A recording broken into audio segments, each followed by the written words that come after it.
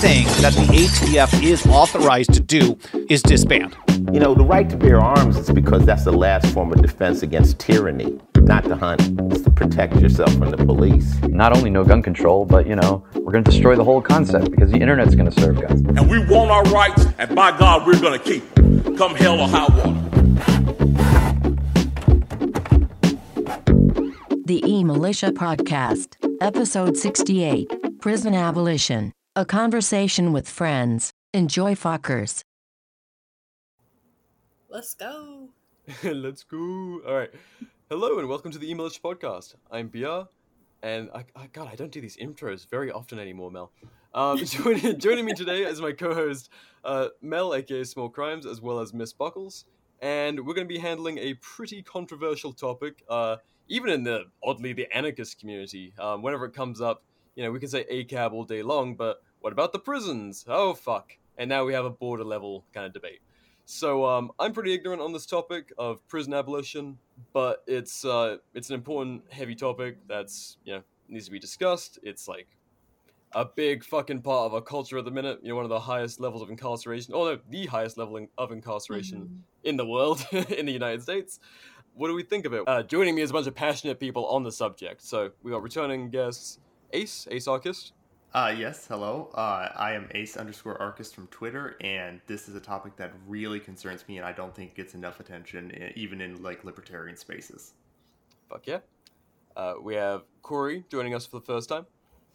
Hey everyone, nice to meet you. I am going by Corey the Devilis, and I really care about this topic because I think that other than death, this is probably one of the worst things that can happen to someone.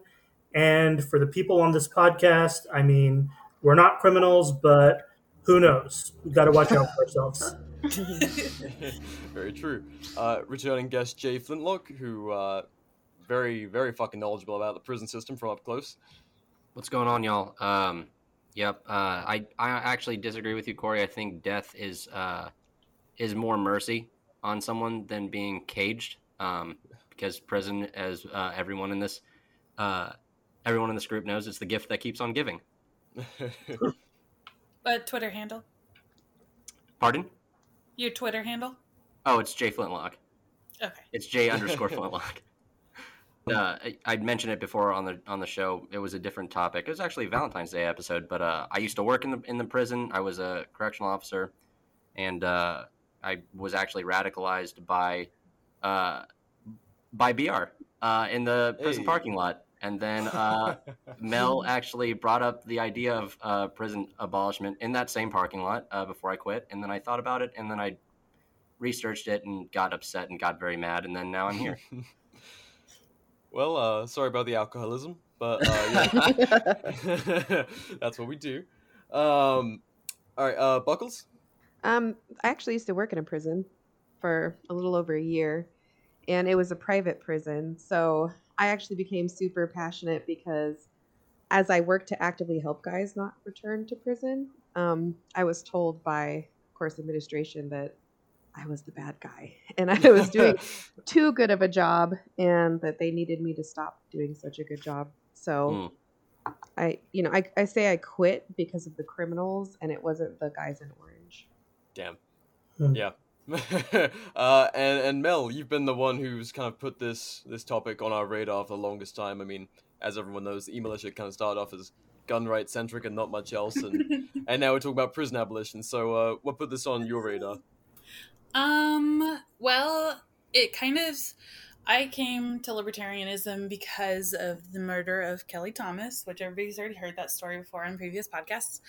Then I started getting interested in criminal justice, and then it kind of became like minarchy, there was like less and less things I could justify sending people to prison for, and then I started reading more about it, and the history of how the history of prison is like the history of reforms and how most reforms ended up being like real bad, and then I learned that it's just a system that can be reformed. It can only be abolished. And that's pretty much it. Started reading about it, and every story got me angry, and I became very passionate about it. Yeah, and it's always a very hot button topic whenever we bring it up, because obviously, we've got the wood chipper libertarians on one side, Mhm. and then like kind of The the closet more peace and bootlickers. love. Yeah. Oh no. But yes, very hot button topic. Everyone has their own kind of solutions for how Mhm. justice in an anarchist society would be handled, and so when you're like, well, no more prisons, that's going to upset a lot of people. The inverse, it's a big fucking topic, and one of the many kind of issues we have to be like, okay, well, here's one way of handling it, but it's anarchy. There's no one solution for this. There's no one answer for why prison might be a flawed system. But wanted to get into it, kind of go into some stuff, have some pushback, maybe mainly from my ignorance. But yeah, where should we start, gang? Okay, so right away, I want to tackle the most controversial aspect of prison abolition. Violent criminals and rapists going unpunishment is framed as an issue that proponents of abolition must respond to, despite the amount of rapists and murderers going free in the current system because of a bazillion things. Well, yeah, fucking OJ. Well, the system being so bad that most people don't even go to it for help, for starters. And the acquittal of killer cops, the election of rapist presidents, things like that. So, what about the rapists and murderers, guys? Anybody want to start? Okay. I'll dive in. So Go for it, man. Yeah. So this was actually one of the things that helped radicalize me.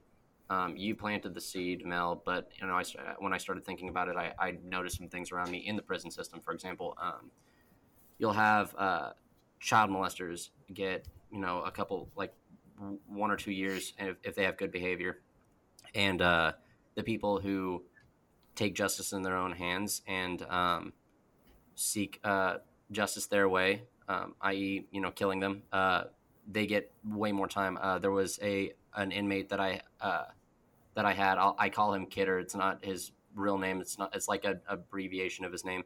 But anyways, he shot a chomo in the streets after someone hurt his family, and he got like 15 years. And we released a child molester that morning who was only doing 2. And I think that's extremely wrong. I like the idea of taking. I like the idea of letting the victim or the aggressed seek justice in their own way. I think if the community decides that this person was aggressed upon, and that person gets collected, you get brought to the victim, and they decide what the punishment is. I mean, that obviously this can get carried away, and it could be taken the wrong way. But the problem with prison is that the responsibility, you don't feel the repercussion and the responsibility of what happens to that individual. And so, like, okay, what if a mistake was made and that person was innocent?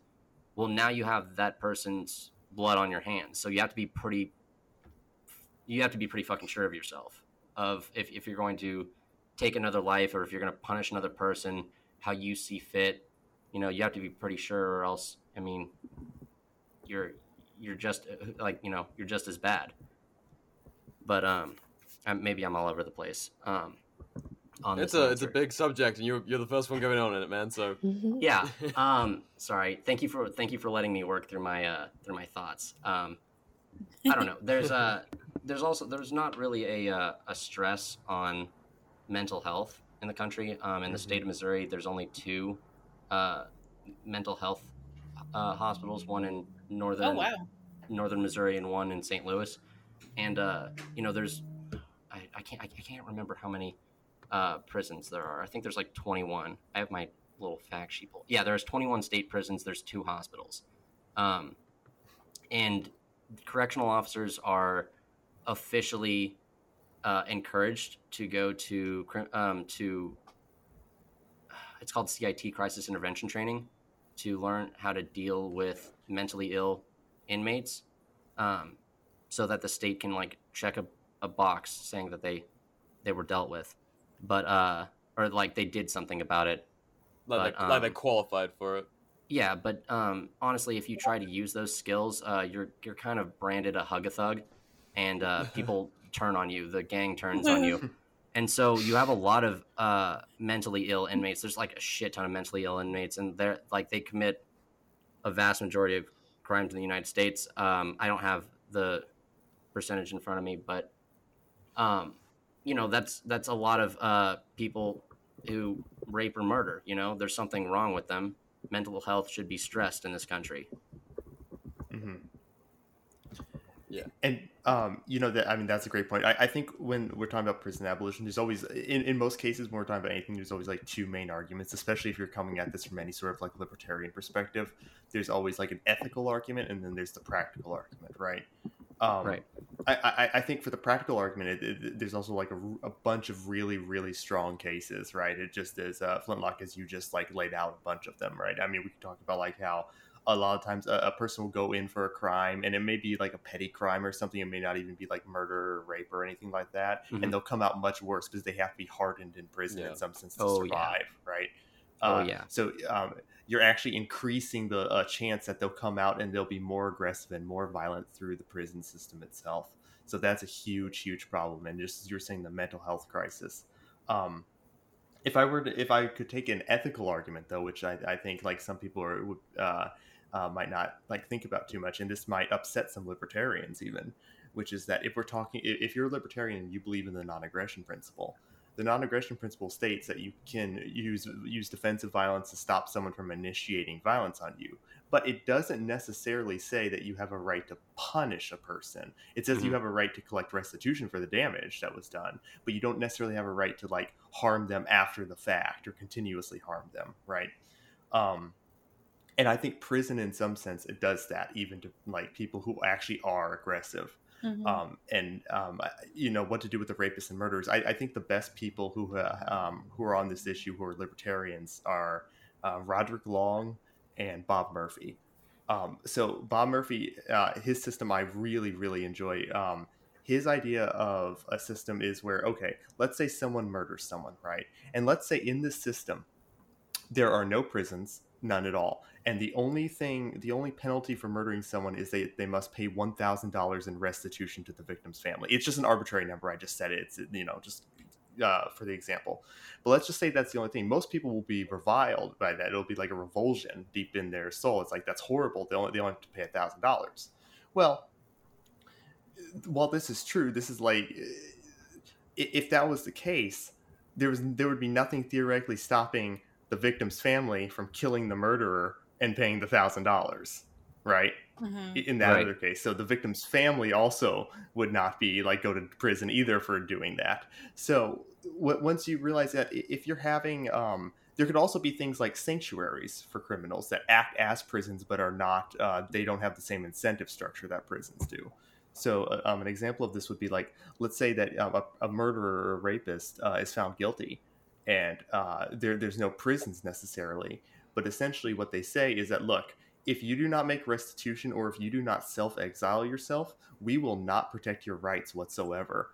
And then now that criminal, knowing that anyone could go and hurt that criminal and they would not be prosecuted for it, that would incentivize the criminal to find some other place to seek sanctuary at that would protect their rights on specific conditions.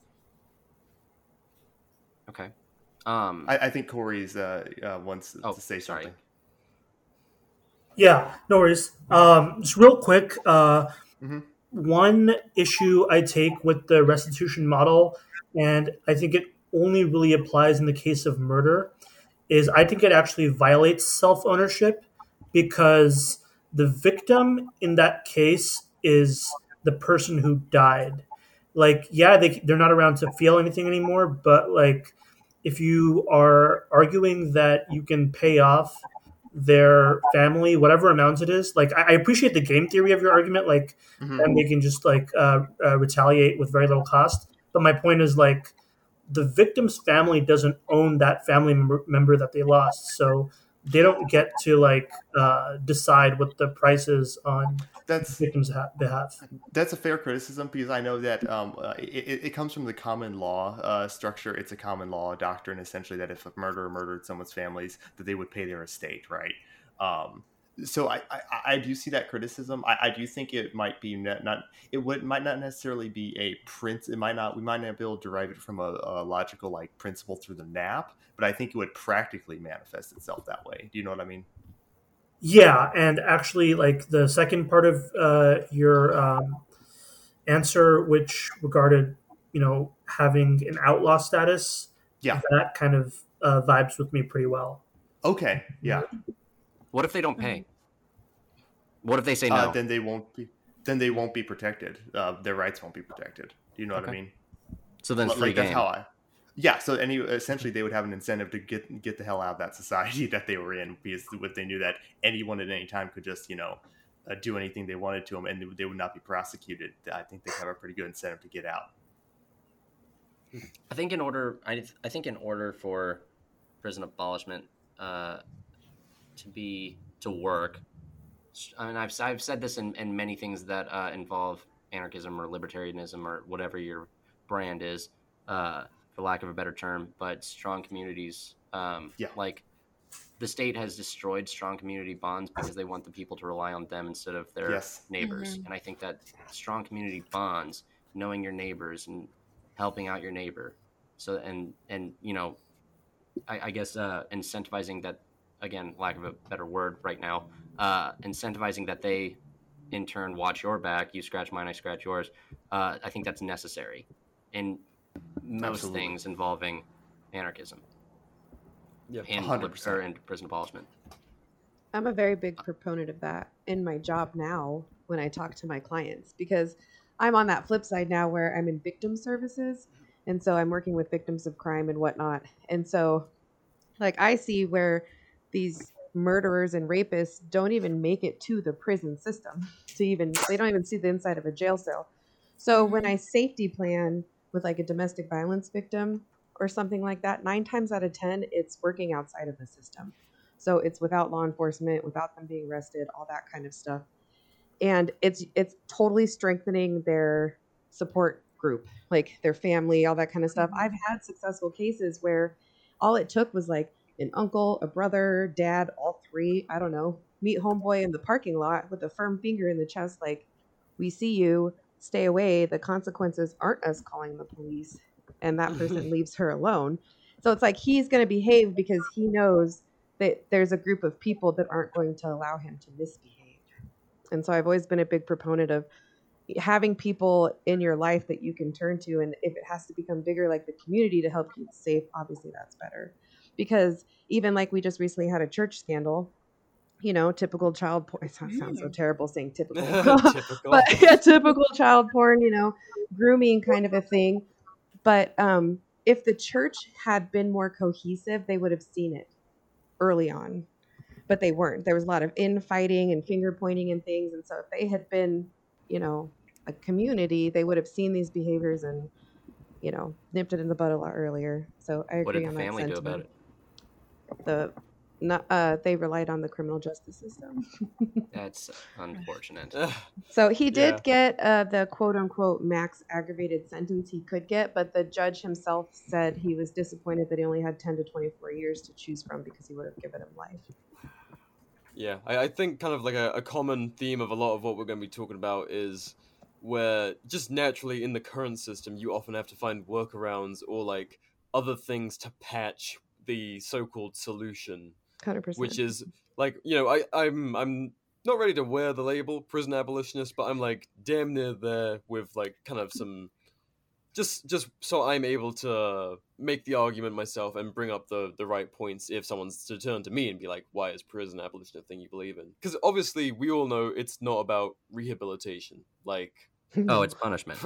It's just to make an example of someone. And also, if we can make some fucking scratch off, some people doing 10, 15 years, why not? Right. Yep. So, that's obviously, that should be enough to make most people skeptical, at least of the current situation, to like not defend its like at the very least, a good libertarian should be like, yeah, this could use some work. And at best, they can see that the whole thing is miserably fucking rotten. Right. It's like So- America has a 60% recidivism rate. If a company operated on that business, they would be shut down immediately. If prisons kept people safe, America would be the safest place in the world, and clearly it's not. I think this conversation brings up like a good point about how our culture is so obsessed with like courts and criminalization and SUV baby. and cops. Ugh, don't even get me started. And it's like limited our imaginations on the possibilities and replacements when it comes to holding people accountable for violent crimes, right? Yep. So like there could be a solution out there none of us are even thinking of because we're still focused on like replacing this monstrous system with something smaller that is kind of like created with that in mind, right? Mm-hmm. Yeah, I mean, most libertarians are still, like, this might even freak out some of you guys, but whenever you hear the term like, oh, well, how would we do courts in an anarchist society? It's like, who knows if that's what the system is? Like, it could be like a much more direct line of, like a much more direct line of restitution and like investigation. It could fucking look like anything. Yeah, we used to have private eyes and things like that to do our investigations. And we just don't know what we don't know. So you know that enough is enough to stay humble. Yeah. I think what people value about courts is not so much like the building or the guy in the black robe, but the procedure and the fact that you've got like a fair hearing. Yeah, like it's a mediation, really. So it's like I'm not going to take your word or your word. One of my favorite scenes in the book, "The Moon is a Harsh Mistress," was when they hire the main character to be a judge. Like they're having a dispute, they each pay him a certain amount of money, and he agrees to be fair, and then they do it. And he's like, "All right, we'll move along." It was very nice, just on the street justice. And that actually has historical precedent because that's how societies like ancient Ireland or medieval Iceland or the Republic of Kospaya, when it had no state, that's how they acted too in their like legal structure. It's literally a court of your peers or whatever they call it. Right. Literally, yes. Correct. Yeah. And if mediation or courts were like mediation like that, it would be so much better. Yeah. But we still have people saying, army, police, and courts. It's like, ew.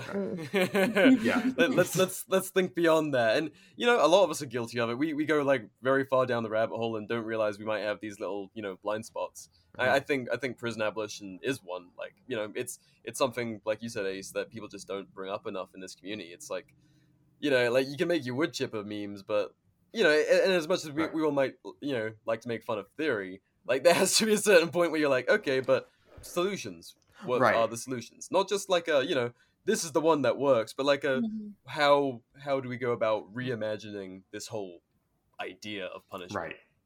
And I think with prisons too, it's like as Flintlock was saying earlier, it's like they actually, and just from a practical perspective, they cause a lot more problems than they solve a lot of the times, just because of like how horrible it is in there and like how unfair it is. Like I think your example was someone killed someone. What was a pedophile, and he got more years. The killer of the pedophile got more years than the pedophile. Yeah, and he was super upset about it. He like was very remorseful about it, and I kind of I was giving him like the come on man, you don't have to play these games with me, like you and I both know that was the right thing to do. And he like had a good laugh about it and was like, yeah, I'd probably do it again. I said, don't say that loud. Don't say that too loud, but me too. Yeah. And there's a lot of prisoners in prison who I feel, here's the sad thing though, right? Just as a culture itself, it seems like American people just do not ever think about prisoners' lives or care about them. Because there's a lot of prisoners who are legitimately, even if they've done something bad, I don't feel like they deserve what they're getting. Do you know what I mean? No, some of them just violated words on paper, not somebody Right. else.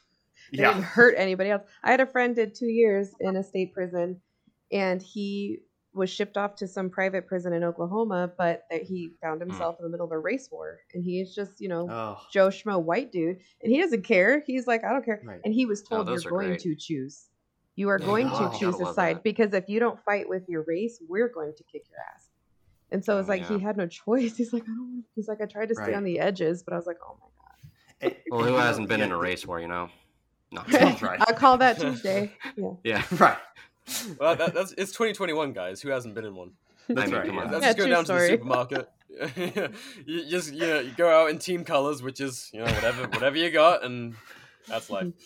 It's Also, I got the numbers here for statistics on various drug offenses. oh, I thought you meant the numbers for something else. No, not for race wars. I got the numbers on my came team prepared. colors. No, Oh, as of Jesus. as of 2020, I don't have the 2021 numbers. Don't sue me. But 2020, 1 in 5 are incarcerated on drug offenses. So it's a lot of non-violent offenses. That's not even like taking into consideration all the non-violent offenses, just drugs.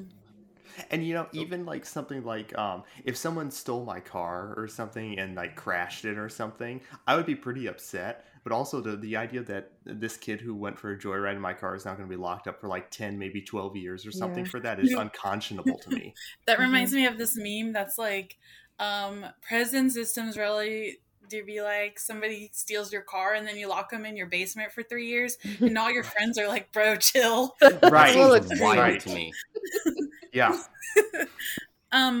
Really quick, I just wanted to say, like, we had 3 topics that we really wanted to cover, and that was what about the rapists and murderers, alternatives, and then how practical it is. This first 2 are kind of like blended, so we're still kind of talking about like what about the rapists and murderers if our listeners are getting a little bit confused. And I do want to say that part of the problem with prisons is that there are like 3 major pathways out of crime, and that's employment, marriage, and age. And the solution right now to crime often damages a person's chances at any of these pathways because it's hard to get a job when you have a record. It's hard to meet somebody, marriage, when most of your prime is spent in prison for things. And also the current system takes like the most hated people and strips them of their humanity. And once that becomes acceptable, they apply it to a lot of other people. So when we're talking about what about the rapists and murderers, it's a very small percentage of people. Though if we only talk about abolishing prisons for people who do not commit violent crime, we could release all of those people, including violent crimes that are like selling drugs near school, not considered a violent crime. We would still be in like the top 30 countries with the largest prison. Yeah. There would be rates. 2.3 million free people if they abolished prisons tomorrow. Yeah. Yeah. Well, and talking to my inmates that I worked with, the employment was the number one thing, and that's actually what got me in trouble at that place, because I got in trouble for bringing in prison contraband. Because my job was to teach them life skills, which was to like get them out of prison so they don't come back. So it was like health, relationships, employment, and I don't remember what the other one was. Yeah. And after talking to so many of them, I realized like they can't get a job when they get out. I don't care how many companies say they hire convicts. It's not true. And they would go back to what they know. They know how to make money. They know how to survive. So that's selling drugs, stealing, whatever. So they'd find themselves back. Well, I literally got pulled into so what I found through my research was that the best way, especially in my state, for an inmate to survive outside of prison was to start their own business. Learn a trade, start a business, super easy. Now you're on your own boss. You don't have to worry about background checks, all that stuff. Well, I created basically a class, found all the paperwork, taught them how to fill it out, showed them what they needed to do. And I got called into the warden's office for prison contraband because I didn't get approval on the material that I brought in. Oh, and that's when they basically said, like, you're doing a great job and we love that, but you need to not do such a great job. And I was like, literally. And I was like, okay, like check. And then when I got in trouble the second time for not fudging numbers, because the whole reason our prison system existed, like why we got the contract, was for rehabilitation. Those were those life skills classes. We were supposed to prove to the DOC we're going to rehabilitate these guys. And they were asking me to fudge numbers and punish these dudes and like inflate numbers. And I was like, I'm not going to do that. And I flat out said, I got into this to help people, not numbers. And my boss was like, well, you're in the wrong business. Oh. And I was like, Wow. you're correct. And so I totally put in my notice. And they put like bets on me. The inmates were like, oh, you're not going to last long. Like, you actually give a shit. And they were right. Yeah. Jay Flintlock has something to say. Sorry for not raising my hand. I forgot that button existed. No, I love that button. So several things. One, you're ruining their precious recidivism rate. How are they supposed to have slave labor without their recidivism? I mean, I can't remember. You said 60% U.S. wide. I know in Missouri it's about 46%, almost half. Half the people are returning. That's fucking insane. You should know that your system is fucked if 1 out of 2 people come back. But anyways, I digress. They know it's fucked. Helping people. So in the chat that we have going on right now, Corey asked, are COs likable people? And I'd say I always say in everything first responder related across the board, it's about half the people that I personally met who are or first responders joined with the intention of helping out their community in the way that they have been indoctrinated to do it, to perform that task that they feel drawn to. I mean, I personally just wanted to help out my community, and then I found out, exactly who the type of people I was working with, what the mentality behind quote unquote corrections is, which is it's really just punishment. We need to get away from punishment mentality as a culture. And then also, it's really hard to. I can't remember what you said, Buckles, but it kind of just jarred that into my memory. But it's really hard talking to. Oh, that's right. Okay, so I'm a roofer now, and I work with a lot of people who are convicts. They're former inmates. And I'm sorry, a what? Pardon? You're I'm a what? I'm a roofer. Oh, a roofer. Okay. Yeah. Sorry, go ahead. And so, and anything to get out of prison, dude. But anyways, I work with some former felons, and talking to them, it's the system indoctrinates them to thinking like, no, this was good for you, and so like you should be thankful that you went to prison. I mean, I've been working on one of my buddies who's on my crew right now for almost a year now, convincing him that what they did to him was wrong.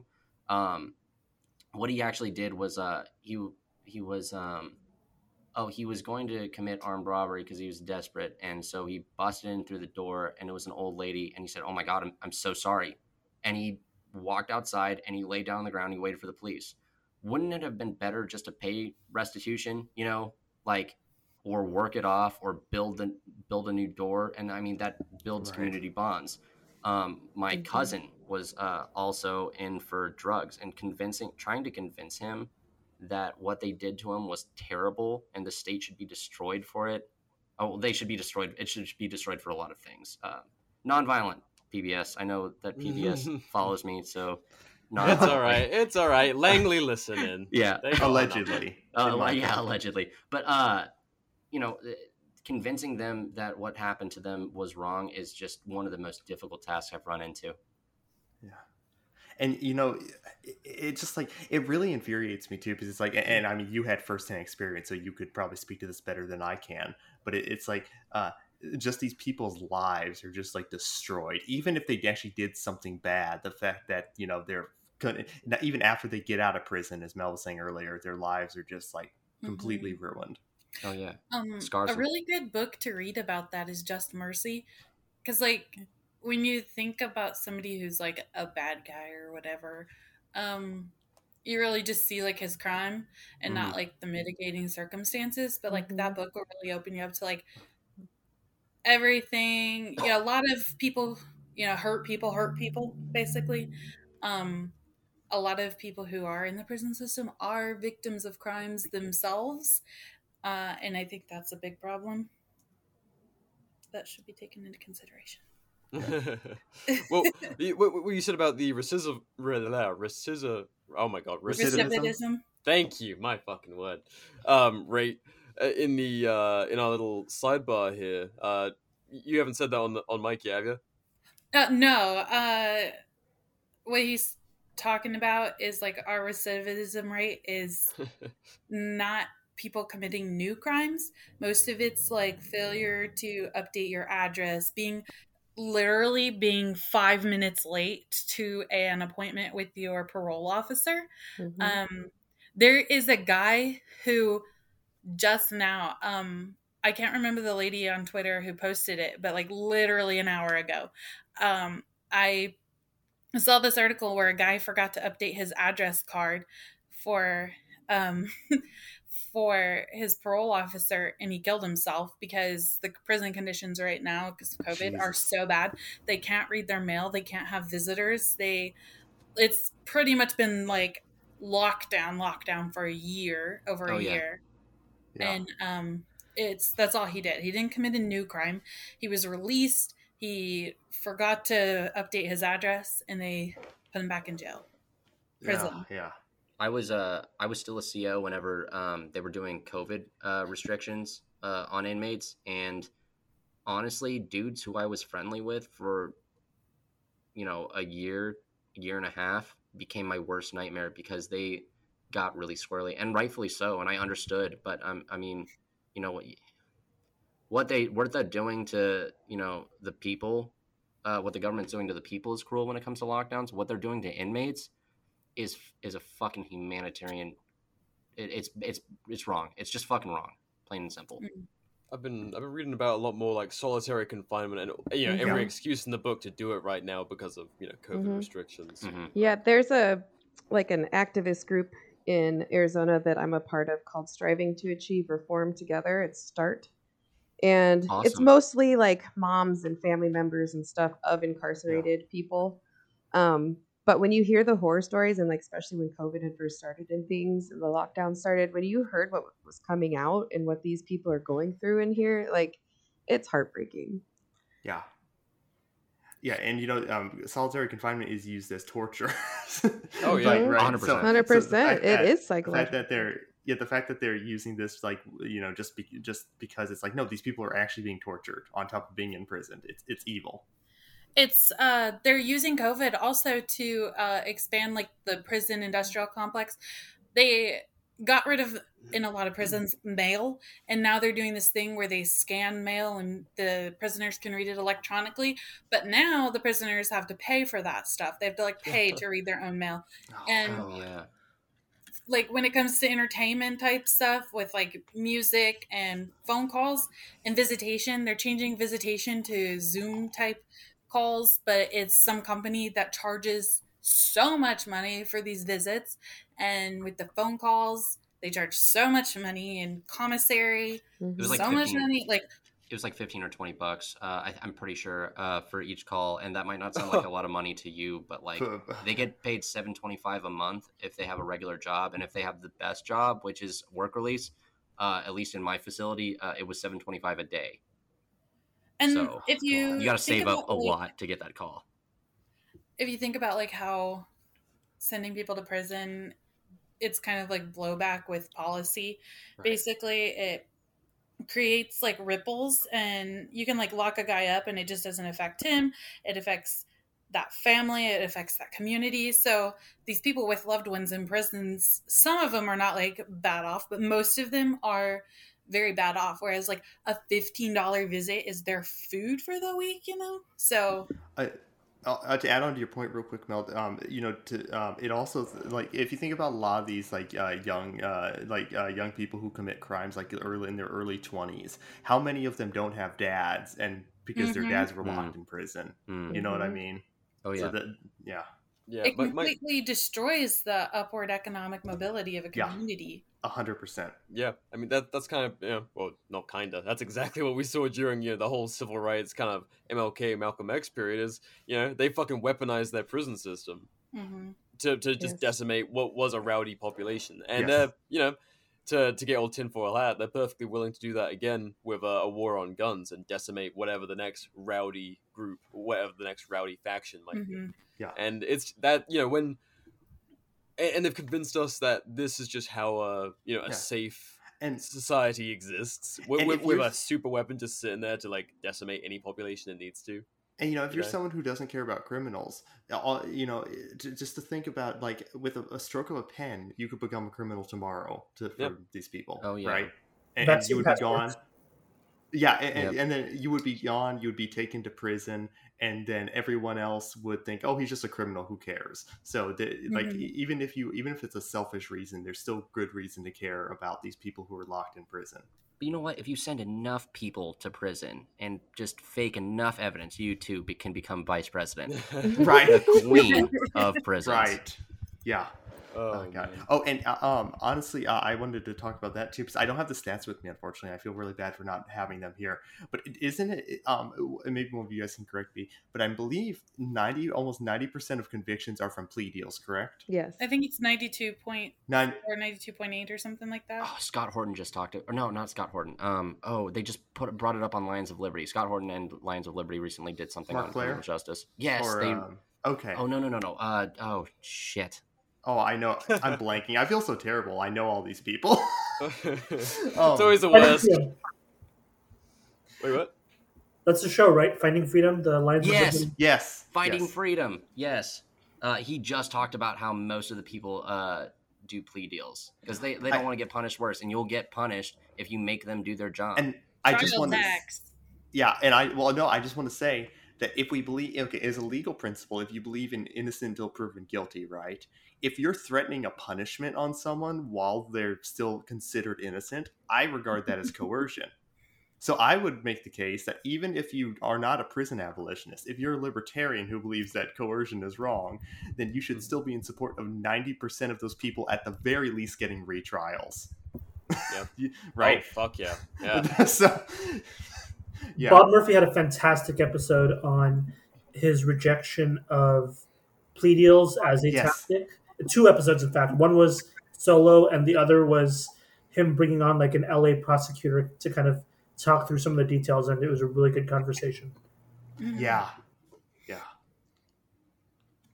I mean, at this stage, much like all of the dead in Iraq and Afghanistan, I mean, fucking people in prisons over here are just, they're just pawns to be played with in people's political careers, and they're perfectly willing to write whole lives off if it pushes someone in the right direction, as we've seen with our now VP. You can get second from the nukes if you just put enough people behind bars for bullshit. Hell yeah, dude. Yeah.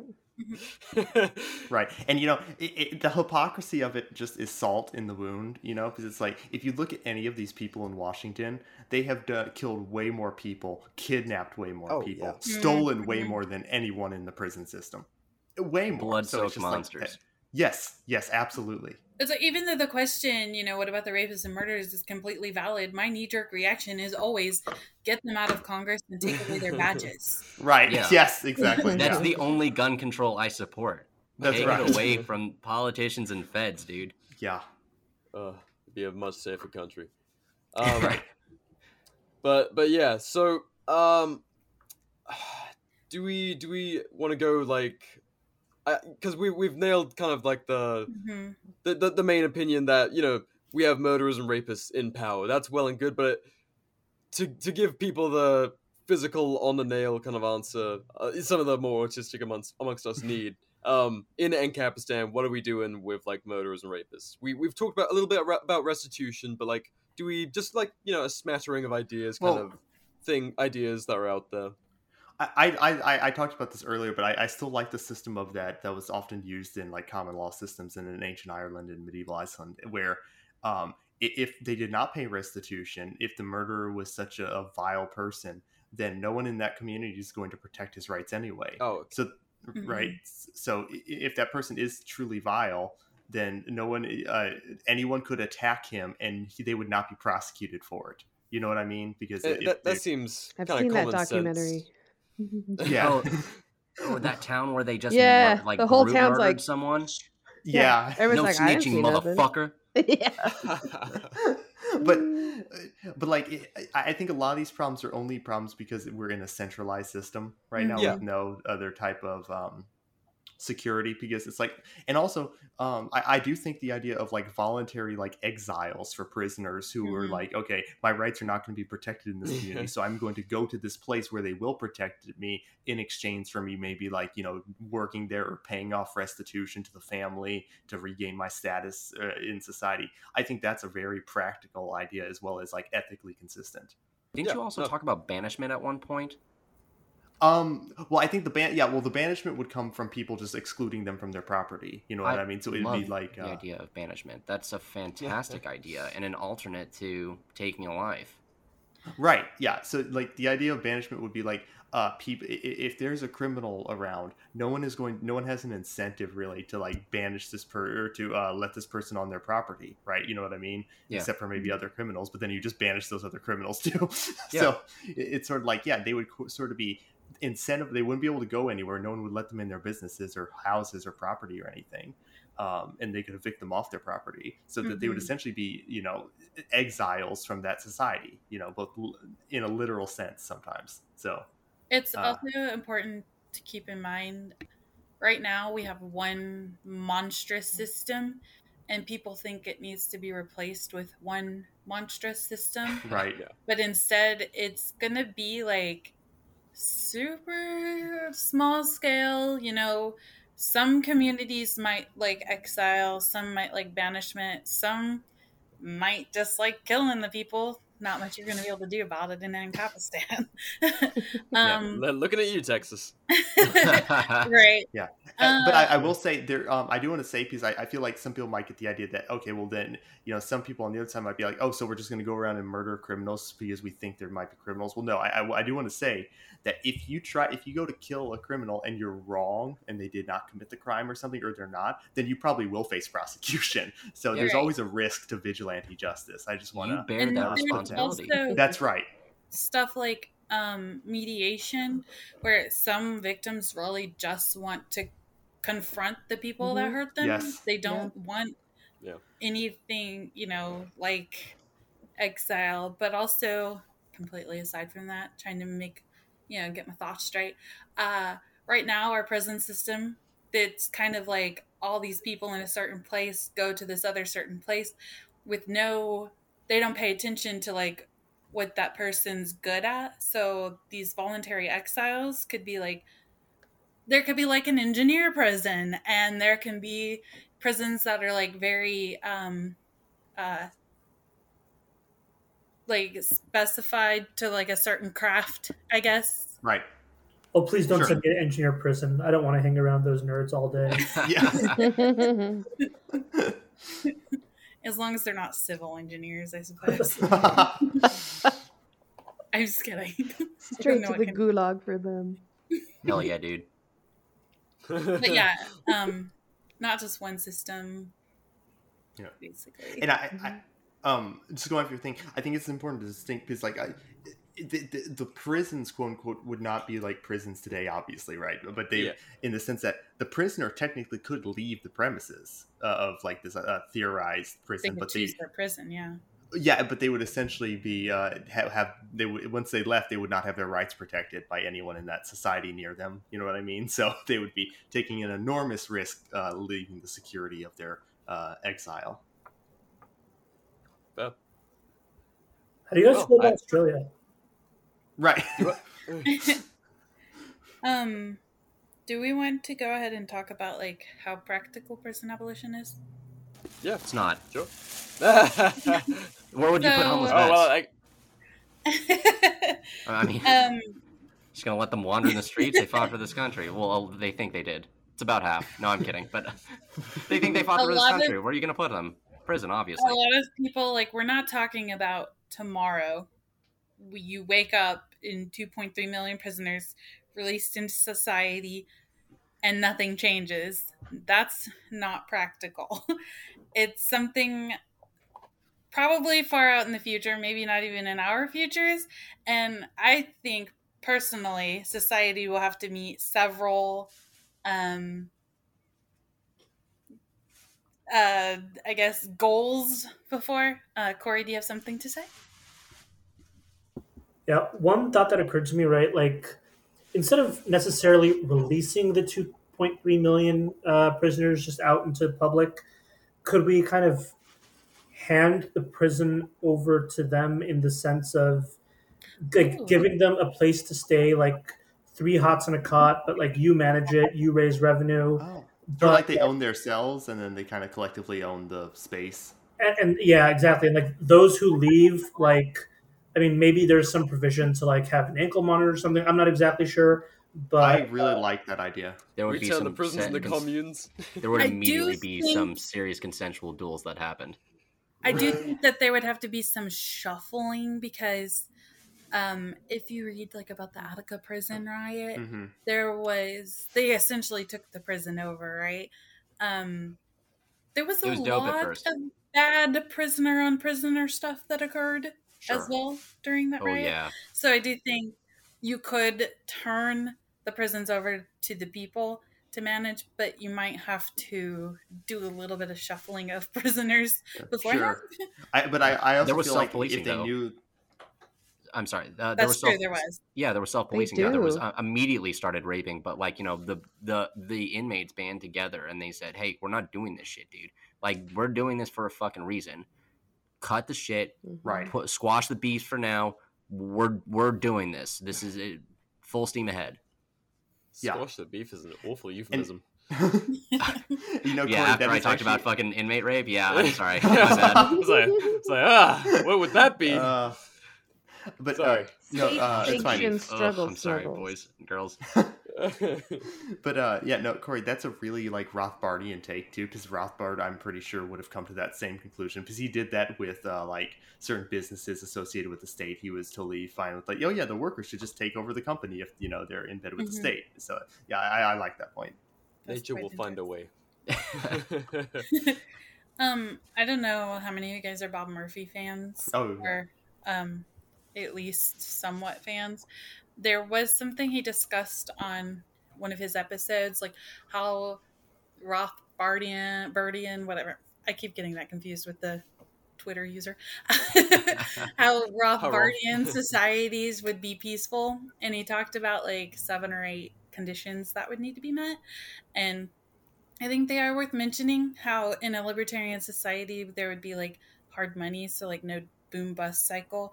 There wouldn't be like massive disruption of the family units, removing one or both parents for things like the drug war, regular war. There would be like, drug laws would be way more relaxed.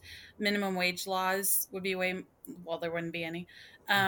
Looser restrictions on adoption, there's no incentive to have children you can't afford, because that is definitely part of crime.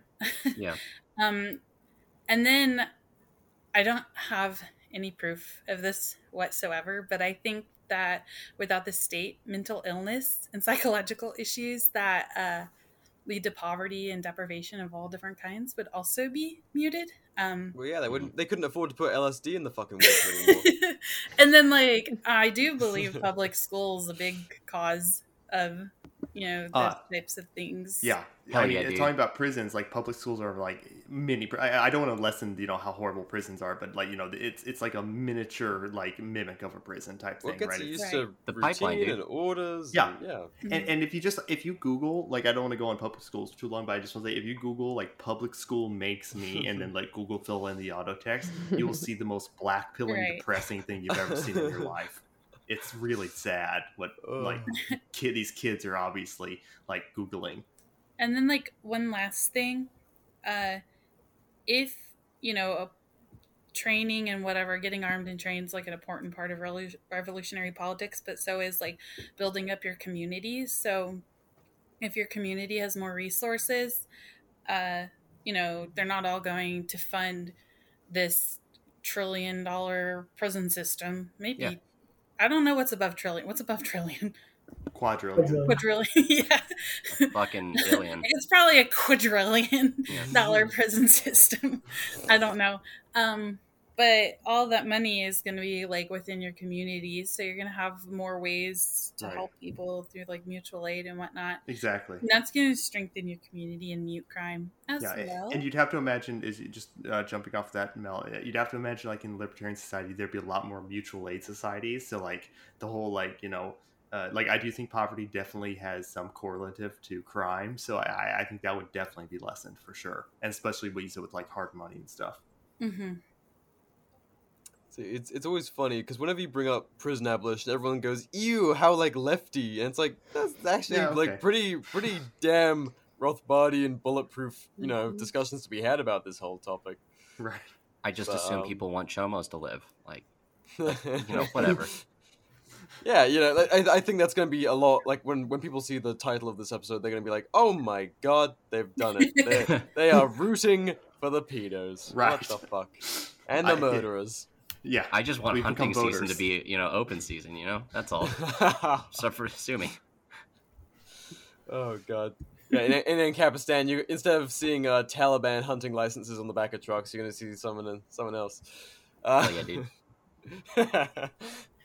I know you'd be rocking one. So, yeah. What's the other big topic? You said you had 3, Mel?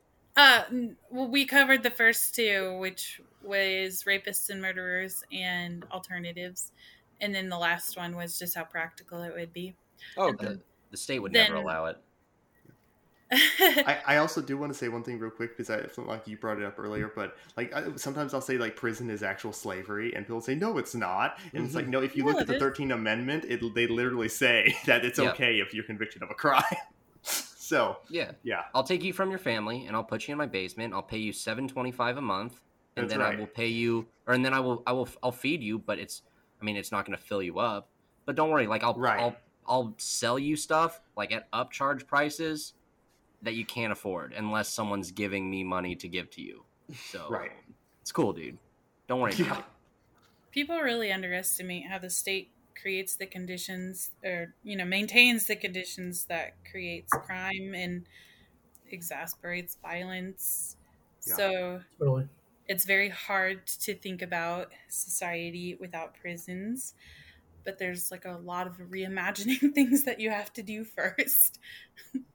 Yeah. I've been thinking about this for a while. If I could be really radical for a second, if there was like a button I could push where it was like, okay, you push this button and all the non-violent prisoners get released from prison right now, but so do all the violent ones. I would push the button.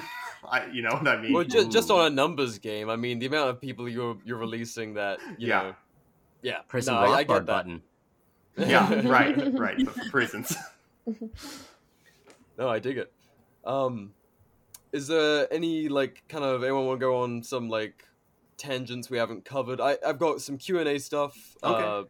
But if anyone wants to go on a spiel that we haven't covered yet, I've got one thing. wait, If somebody else can go first, if they have I'm something. gonna raise my hand. There you go. Go ahead. You can go first. He's so well behaved. I love him. Yeah, I was trained. I got trained well halfway through the episode. Okay, so I say that I mentioned earlier that half the COs that you run into have good intentions, but I didn't really go into the other half, and I've talked about it on other shows.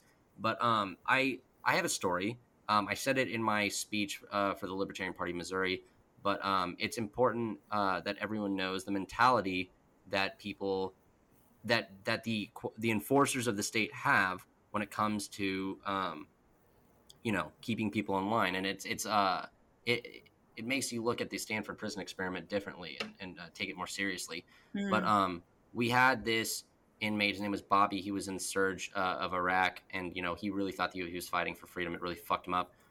He developed a drug problem, story old as time. But he was in prison for possession, and he had severe PTSD, and so every month he would have kind of an episode, and he'd kind of be moody, and me or one of my partners would have to talk him down. And so he went to, we weren't always there. I was there probably 16 hours a day, 3 days a week, and then 8 for the rest. But he went to the hole, he went to SEG, and he was having an episode in SEG, and my partner was there early, and he goes, he's CIT certified as well. He's crisis intervention trained. So before a use of force is initiated, what is supposed to happen is that the CIT officer is supposed to go and talk to this person. So he's like, oh, they're shaking up the party cans. You have two different party cans. I'm still using prison lingo. You have two different types of OC spray. It's a law enforcement mace, which is much more powerful than civilian mace. And it hurts like a motherfucker, let me tell you. Don't get sprayed. Anyways, they are shaking up their party cans, which are these giant fucking cans of mace that have, like, they look like guns. They're just like fucking, you can just hose a fucking housing unit with it. And so they're getting ready. They're pumped. They're like fucking cue the metal. Like, let's fucking go. Frothing at the mouth. And he's like, yo, I got to go in there first. Like, that's protocol, right? And they're like, yeah, fuck it. Whatever. Fine. Go do your pussy shit. So he goes in there. He's talking them down. Yo, dude, they're going to come in hot. They want this. They want you to fuck around. Like, dude, cool off. Like, you got to stay with me here, dude. We do this all the time. And he's like calming down. 5 minutes goes by and they're like, all right, cool. Fuck off. We're here now. Go away. Fucking it's go time. And they like fucking damn near physically remove him from segregation. They fuck this guy up. Like, thank you for your service. Face the fucking wall and feel the heat. And so like what I'm saying is that whether I know that some people are all privatize everything, and it's just the wrong mentality when it comes to law enforcement, because you are placing people in this mentality where like who I'm dealing with are animals. It's what I was taught. It's what it literally they plug it into you from day one. They are animals. They are monsters. Assume everyone is guilty, because if you don't, then then you'll play favoritism. They're all animals. And so, for a long time, I was in the mentality of inmates aren't people. They are things to fucking keep housed. And, hopefully they become people, but they probably won't. And so this is just a fucking mentality that they just indoctrinate into you. And a lot of people take it way fucking too far. This is why I'm super emphasizing mental illness. I mean, and then it goes into the conversation of veterans and just a bunch of other shit. That's not the topic of the show. Oh fuck, chat's blown up. Well, you mentioned privatization, and Mel said she could go off on it. But yeah, Corey, what do you have to say? I feel like Miss Buckles might have had something first, so. No, I'm good. Oh, cool. In that case, I'm going to say something that's going to make all of ANCAP Twitter groan, and it's going to kind of be like a blue-pilled minarchist kind of take, like, tomorrow or like next year even, we're not going to get rid of prisons, right? So one thing I was thinking about was sort of economic ways to game the system, maybe like at the local or state level, if not the federal level, to incentivize prisons to do the right thing. And I realize that's sort of a tall order, but one idea is like to condition funding based on low recidivism rate, or like people not getting hurt or dying in prison. So it's not just like, you game the recidivism like incentive by just killing off everyone in your prison, right? Because they're not going to defend. But so stuff like that. What do people think about approaches like that in the short term? I haven't read the book in a really long time, but there's this guy, John Pfaff, who wrote the book Locked In. It's called Locked In. And it's a little bit like that. He went on Scott Horton's podcast and talked about this as well. Because a lot of people look at a prison budget and think if you get rid of X amount of prisoners, that's reducing like tax dollars that goes to that prison, but it's not like really, that's not how it works. It's like a revolving door. And the guy on Scott Horton's podcast and in that book talked about how the incentive structure for prison, like drastically changing that could do a lot of, like could help a whole lot. I think that's sort of related to what you're talking about. Awesome. I'll look into it more. It's John Pfaff. John Pfaff. Anyone else? Oh yeah, Ace. Oh yeah, I just wanted to say, I said this a little bit before, but it's like, if you just think like the amount of suffering that these people go through in prison, Mhm. you know what I mean? It's like a lot of people have this dismissive attitude towards prisoners as if they're, as Flintlock was saying, like they're almost just not human, right? They're just not people. But if you can like imagine, like even if you were young and you did something stupid that was actually bad, and now you're in prison for a long time and you're just being tortured, it's like I don't see how like anyone who tells themselves that it's about rehabilitation is just like Mhm. I can't imagine they have any experience with the prison system whatsoever. Like it's just so hard for me to imagine anyone saying that. And especially with people like who have just not alone, even just people who have never even harmed another person, kids who've gone to in prison for 20 years, they lost the prime where their prime of their life was stolen from them because what they sold weed 3 times in a row. It's just like it's unconscionable what these people go through every day, and most people don't pay them any mind.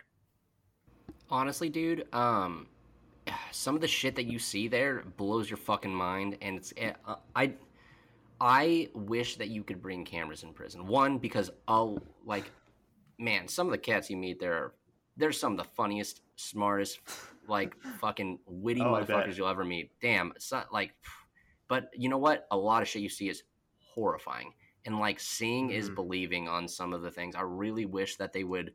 I actually just got a book, Mel. I'll text you about it, but when I finish it, but I have a reading list that you gave me. I have homework, but that I need to get to first. It's called American. Is it Prison, American Prison? Yes. Did you read it? I have read it several times. Oh fuck. Okay. Well, I gotta text you. That's after how this. I knew what was coming. Is it good? It's amazing. I can't wait for it. Okay, so he basically what it is this reporter. For those who haven't read or don't read at all, I'm looking at you, Marines from Biting It's the Bullet. really good. It's about a reporter who joins a prison for 3 I think he goes for like 3 months, and he just reports basically what he sees. And Shane Bauer. Yeah, it honestly kind of looks like something that was it kind of looks like my situation when I was in. But I'm really excited to see it. I hope it's honest. Oh, it's so good. So I don't want to spoil a nonfiction book if that's a thing, but it alternates. Like one chapter is his story in the prison, and one chapter is like the formation of American prisons, like changing, like shifting from the system of slavery to this new system of slavery. That sounds really good. It is so good. I'm excited. I totally recommend everybody read it. It's nonfiction, but like he's a really good storyteller. He's like went undercover with the 3%ers and has done like a lot of other really dangerous undercover type projects, and he's like a really good storyteller. Totally recommend that book. What was that book? One more time. American Prison by Shane Bauer. Okay. See, I was saying to Mel, I was like, all right, we're going to get all the nerds together and then we'll have homework because our listeners do like homework. Hell yeah, dude. I say that with love. Like, whenever it's an informational topic. If I can plug a book that talks about this topic a little bit, not just about this topic, but Bob Murphy's book, Chaos Theory, deals specifically with this issue. And it's I pulled a lot from that in my argumentation here. So I personally think I'm a big fan of it. There we go. Cool. Now it's a Ace guest box. We got the reading. There's a couple organizations too you can look into and join. That's something I was going to mention earlier, and I totally. Oh yeah, sure. Like it's just gonna be Q&A stuff after this, so like go for it. Miss Buckles, you brought it up, so you can go first. I just have the two because every state usually has one, but like I just have the two that I know that are like national and international. And there's criticalresistance.org, and then there's masslibaz.org. It's Arizona, but they have like national chapters or whatever, and they're good. A lot of it is they talk a lot about the racial stuff, but I mean that's part of the prison conversation. So yep. I meant to bring this up earlier when we were talking about freeing all the prisoners, but there's this organization called Code for America. They're amazing. They in states that have legalized marijuana, Code for America has designed a program, not really tech nerds, so I don't understand exactly what they've done, but they've designed some sort of thing that checks these states for people who are in prison who should no longer be in prison because of the laws that have changed. And they freed so many freaking people, like hundreds of thousands, and it's amazing. Can you give me that name again? Code for America. That's awesome. So yeah, like every time I read stories about them, such a white pill. Like, they're incredible. Do they have any like social media? I have no idea. Damn, it'd be cool if we could like reach out to them and blog them or something. I don't know, like talk to them. Yeah, I gotta talk to them. But I think there was a libertarian podcast who might have had them on or something. Oh, that'd be a cool follow up if we can figure that out. But no, that's very fucking cool. Like kind of a algorithm that leads to appeals, I guess. Mm-hmm. Yeah, that would just forgotten because it's like they're just in jail wrong because whatever. Yeah, something like that. Well, like a lot of these places, they legalize marijuana, they change the laws, but then the prisoners are expected to like know these things and to be informed, but they don't. So Code for America gets in there, figures it out, helps them out. Just because a dumb inmate and an uninformed inmate is a good inmate, and it causes less stress for COs. They don't want to do their jobs. They want people to behave. Yeah. And this isn't really on topic of what you were saying, Mel, but it just occurred to me, it's the same instinct people have where they think that if a cop is arresting someone, therefore that's a bad person. It's the same like concept that people have. Well, if they're in jail, they must just belong there. Mm-hmm. You know what I mean? It's just like, it's a circle. They're just, there's no argumentation behind it. It's just like, well, good guy did thing against that guy, so that guy must be bad, right? Assume everyone's guilty. They're all animals. That's right. Yes. Be equal. Yes. Exactly. That's a great. The one time I had found myself in handcuffs, I had the officer telling me, he was like, "I'm so sorry to do this to you. Like, I can tell you're a good person." He's like, "But I'm new and I need to go through the motions." Oh my god! And I was like, ugh, so I'm a training exercise. I had the brother speech. Hey man, brother, I'm sorry to do this to you, because I was still in. I still had a badge. Oh, brother, I'm sorry, brother, bro. Fuck off, bro. Yeah, moot argument. Kansas Justice Institute. I know it's local, but I'm sure people from Kansas or Missouri listen to this. And so Kansas Justice Institute. Actually, you'd be surprised. Not one. Oh, there's just at me. least one. It's just me. It's just okay, you, man. cool. There's one. But go ahead. Kansas Justice Institute, to shout out a local organization. They work to improve situation in law enforcement, or not law enforcement, but kind of law enforcement in general, just like free speech, warrantless searches, protecting small businesses and stuff like that. So, just want to give them a shout out when it comes to organizations. Also, the Innocence Project. What am I doing? I had a whole fucking raffle about the Innocence Project, who works to reintroduce cases back into the system and free people who have been wrongly convicted. Are you fucking kidding me? How could I forget that? Well, I mean, it's just a miracle that it's actually a somewhat popular topic going on right now. I think probably like various legalization kind of helped revive that conversation. But what kind of questions did the locals ask? The locals? Instagram. they're like, they used to be the locals, but I don't know. Yeah, that old town. It's been a minute, gang. All right. So this one sounds a bit kind of Futurama suicide boofy, but I figured it would kind of help shake up the conversation a little bit. Could individuals hold a person in a private cell till they see fit as a means to pay off injustice? Sorry, what? One more time? Could an individual hold a person in a private cell till they see fit as a means to pay off an injustice? Okay. I don't want to say I have the answer, but this is my interpretation of libertarian theory. The answer is no. You can't like restrict someone and force them to work for you. If someone owes you restitution, what they essentially have is they have a debt. Do you know what I mean? So whenever they do make money, you have a right to like retrieve some of that or a percentage of that to like for restitution. But you can't like force them, enslave them to work type thing. Do you know what I mean? Yeah. So you can't, if someone is being violent and consistently violent, you do have a right to restrain them, but it's this after the fact punishment that I would argue you don't have a right to do. Like that, Just you can't keeping her in a box. That's probably right. Not cool. Yeah, that's right. Yeah. So that'd be my answer. Anyone else have any thoughts on chucking a quarter into a booth and just holding the guy in it? I mean, Max Stirner says if you can, then you can. You know, like if you have the will and the strength, then you can do it. To put him in a box, he probably belongs in a box. But Max Stirner also says that, like, come on, man, you're better than that, dude. So, like, you know, you can physically.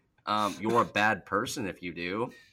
Don't do it. Like, you know, but, you know, if you do, you do, and you're a bad person. Don't do it. Yeah, physically you can. Yeah. But don't. That's gonna help me a lot when I come to this problem. When I go to cross that bridge, Max Stirner has helped me decide what I will do. Am I a bad person? Okay, I'm not, so I shouldn't. Okay, I'm better than that. Cool. But can I put him in the box? Physically, yes. Well, not just Max Stirner, but and I'm not trying to push back on Ace, but as he's well aware, this is kind of like an existing debate. So like, people who side with him are more like, you know, Stefan Kinsella and people like that, and people on the other side who say you can kind of infringe at that level are people like Walter Block, and there's like a lot of back and forth in papers on this. Yeah, it's not decisive. It's very still in debate. I didn't think this would be. I like this. Thank you. That was a very academic level of answering. Usually we just slur and be like, yeah, put him in the box. But no, that was. Unless you're a share the road bicyclist, go in the box. I don't like you. You're a bad person. Yeah, not in my society. Yeah, no, bicyclists get bad the wall. People. Yes. Yeah. All right, good. We do have some in consensus Minecraft across the board. Yes. In Minecraft. No, fuck that. I'm real life. I'm doing it. I'm about that life.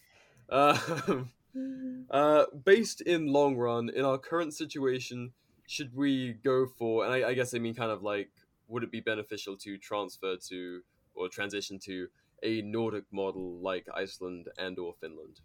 Yes. Nordic model. Like, you know, that they have like these minimalist little cells with like a pretty view onto the fjord and sunlight and 5 meals. I don't know what the fuck do you guys want to know that's something that's very interesting?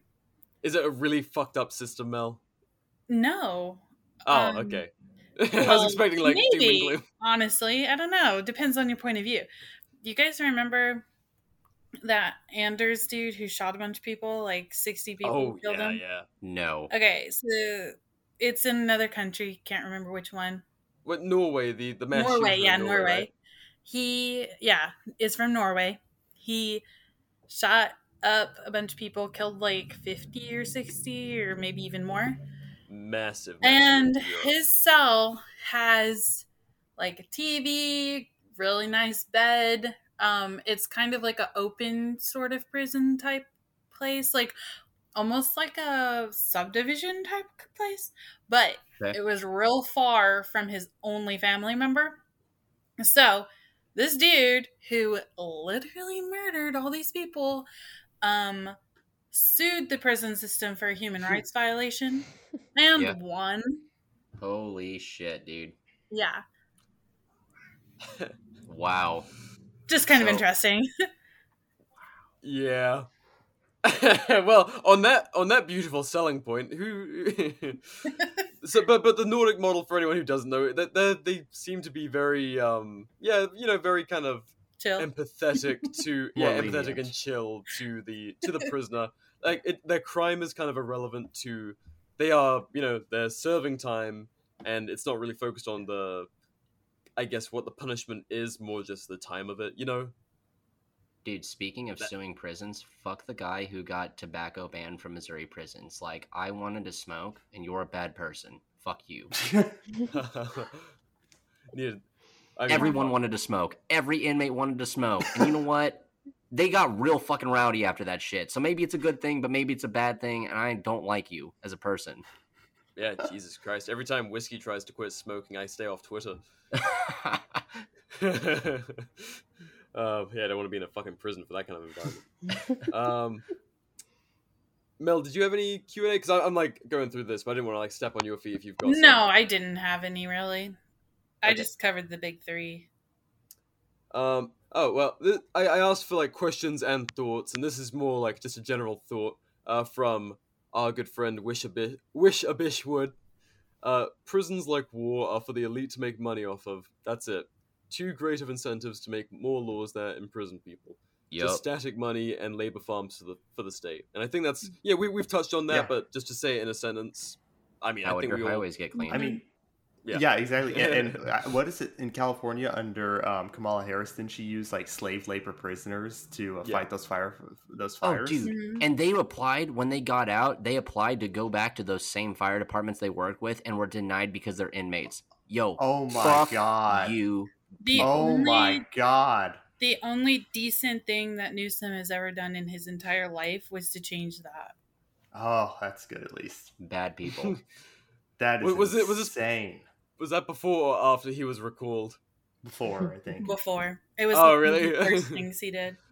Damn. Okay, so he didn't have an ice heart. He's just a tyrant with like a little bit of love in there from doing some acid in college, maybe. I don't fucking. It was probably PR. I mean, yeah. Newsom and Laura come from the same cloth, like from San Francisco. So. It's like that quote. I can't remember what movie it's from. Cool story. Still a bad person. Cool motive, still murder, or whatever. Yeah. It's crazy because it's like, we have a vice president who owns slaves and used them to fight fires. It's kind of directly profited off of 21st century United States homegrown slave labor. That's but she wears chucks and she dances. It's so that's cool. right. Oh, I love her so much. Isn't it kind of based that she's black though? I mean, just the Dude, Mamala, which was the worst thing the internet ever created. Oh, my skin is crawling. Yeah. And not just because I have second-degree burns. How do you think I feel? I said it and I want to wash my mouth out with buckshot, dude. It's the only thing that works. All right. Something someone said, very hard to get past some people that they don't actually have the right to punish, which I guess we kind of, Ace, you covered a little bit with the point of the NAP and kind of right to protect this yourself. is, as Corey said earlier, this is still like an ongoing debate within libertarian circles, but from my understanding of like libertarianism and from my point of view, no, you do not have a right to punish with the NAP. That kind of goes into the Resist Not Evil book that I wanted to talk to Mel with about. Pardon me. Recommend it. Yes, it's a really good book, and it's very thought-provoking, whether or not you agree with everything in it. You don't have to pick a side. You can just, like, I'm pick not and even choose what you religious, and I love that book so much. One of the things I'm sorry. I'm so sorry. Go ahead. No, dude, I do the same thing. Are you fucking kidding me? But no, one of the things that I love about it, it says, we're like, everyone does bad things. And so if you do bad things, then how can you judge another man? Like, how can you pick someone to judge another person when everyone does bad things? It's the same thing that goes into politicians. People say, I don't trust my fellow man, therefore I need one of the untrustworthy to lord over everyone else to make sure that everyone else who is untrustworthy doesn't fuck me over, even though I myself am untrustworthy and that politician's untrustworthy. Same concept. Yeah, so I thought that was interesting. I'll go into it. Yeah. Later, I'll go into it on my own thing. Heck we don't have time.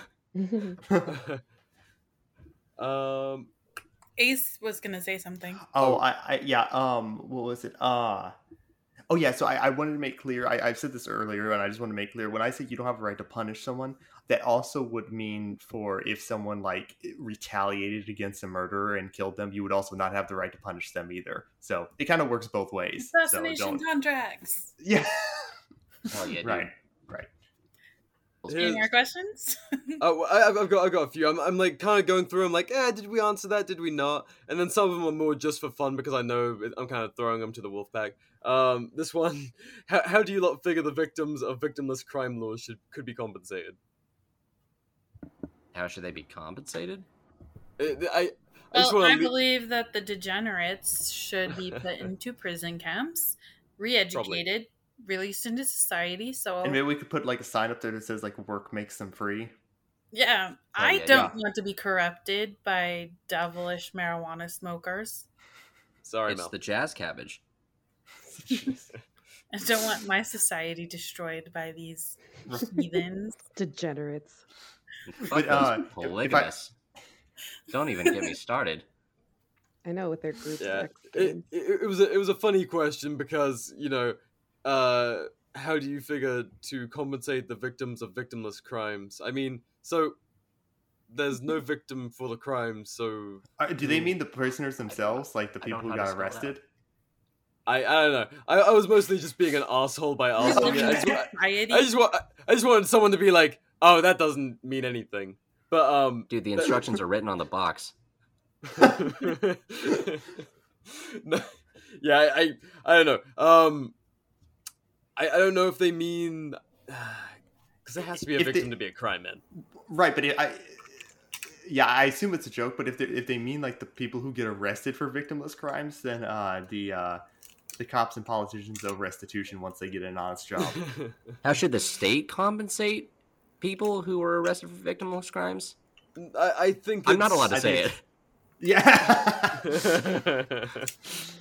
I think it's a joke question, but I hope it is. Otherwise, I feel really bad for the person. It's an Ix question. I feel like he would have asked that. that is a good point. Yeah, it was like, I don't know. I didn't know what to do with that one, so I was hoping someone would just slap it out of the air. Have we got anything else? Most of these we've answered. All right. And again, we've kind of gone over this one, but BR, do you have any? Oh, sorry. Go ahead. I think truly dangerous criminals need to be kept from society. I just don't trust the government to do it, which is, I think, where many people might find themselves, and hopefully this episode's kind of taken them on a, next thoughts, next kind of things to look into, because it's a big, wide open topic. Like we were, when we first started this episode, it's like, all right, where the fuck do you want to go? Yeah, this is a sampling taste. Dive deeper. Absolutely. I do want to mention really quick, we have not talked about private prisons, like oh shit, in the current sense in this episode. I think that does deserve its own episode because it's like a really was a private hefty topic.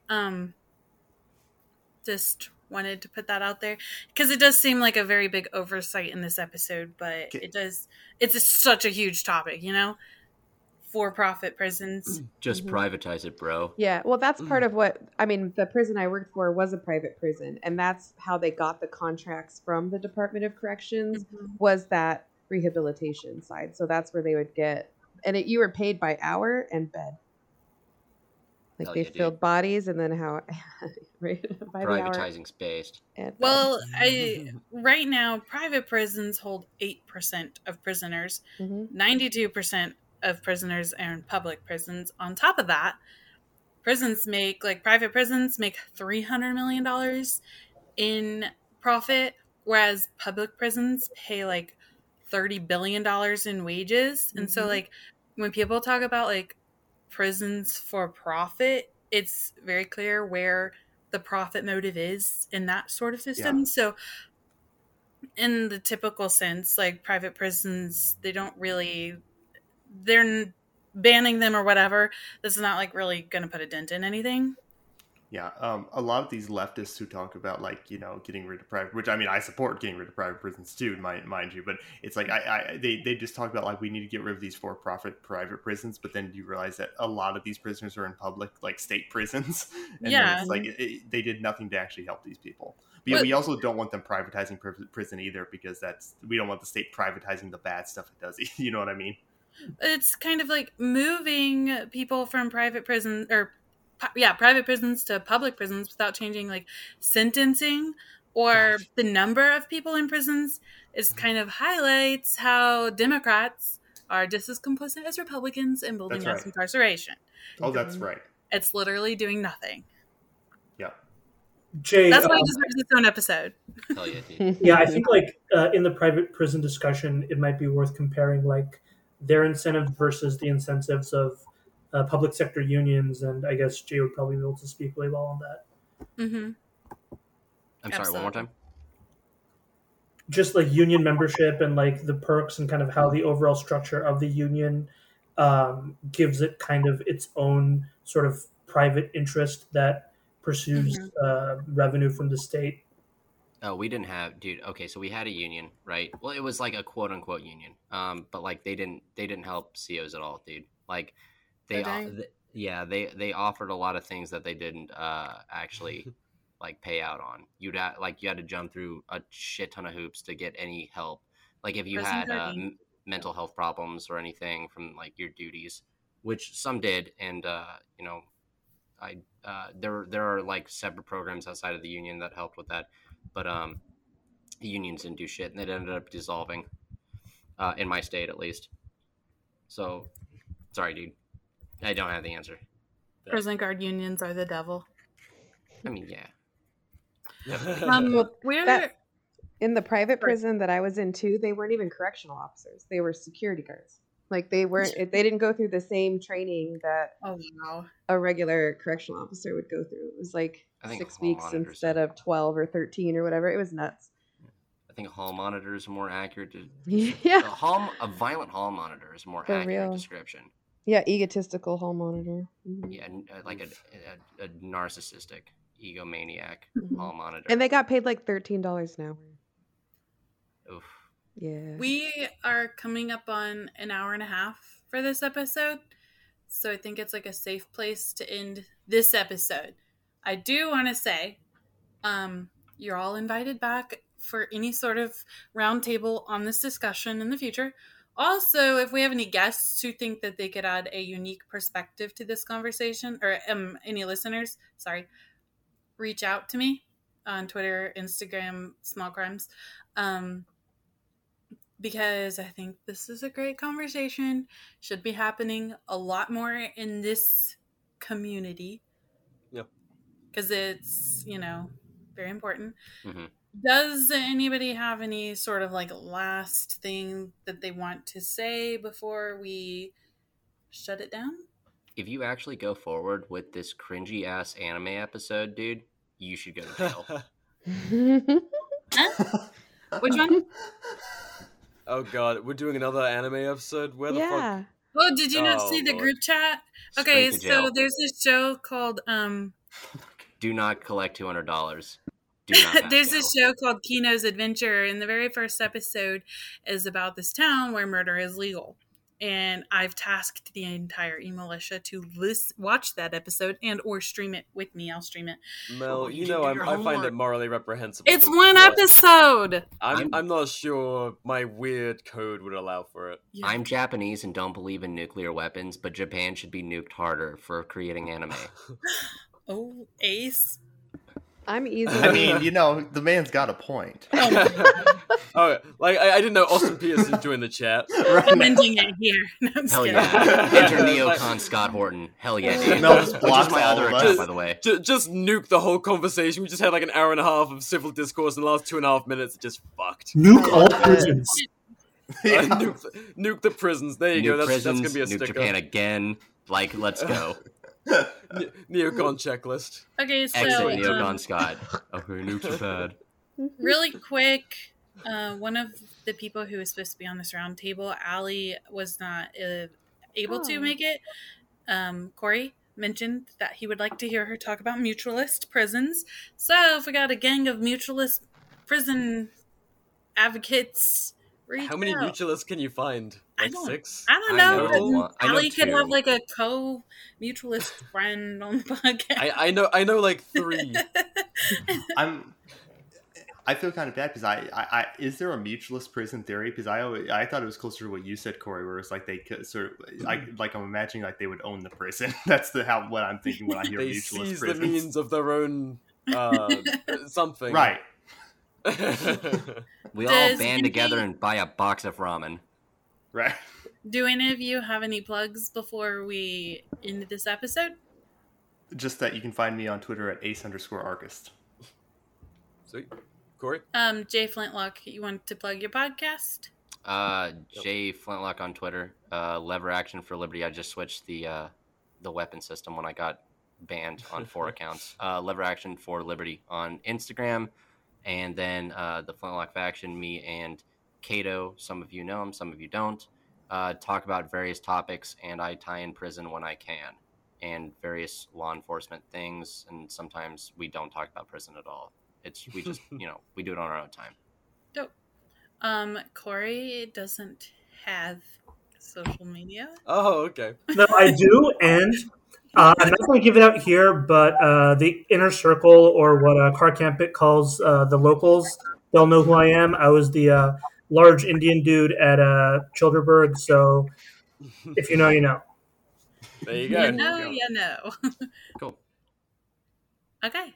And if you haven't been to Childerberg, check out our episode. Absolutely.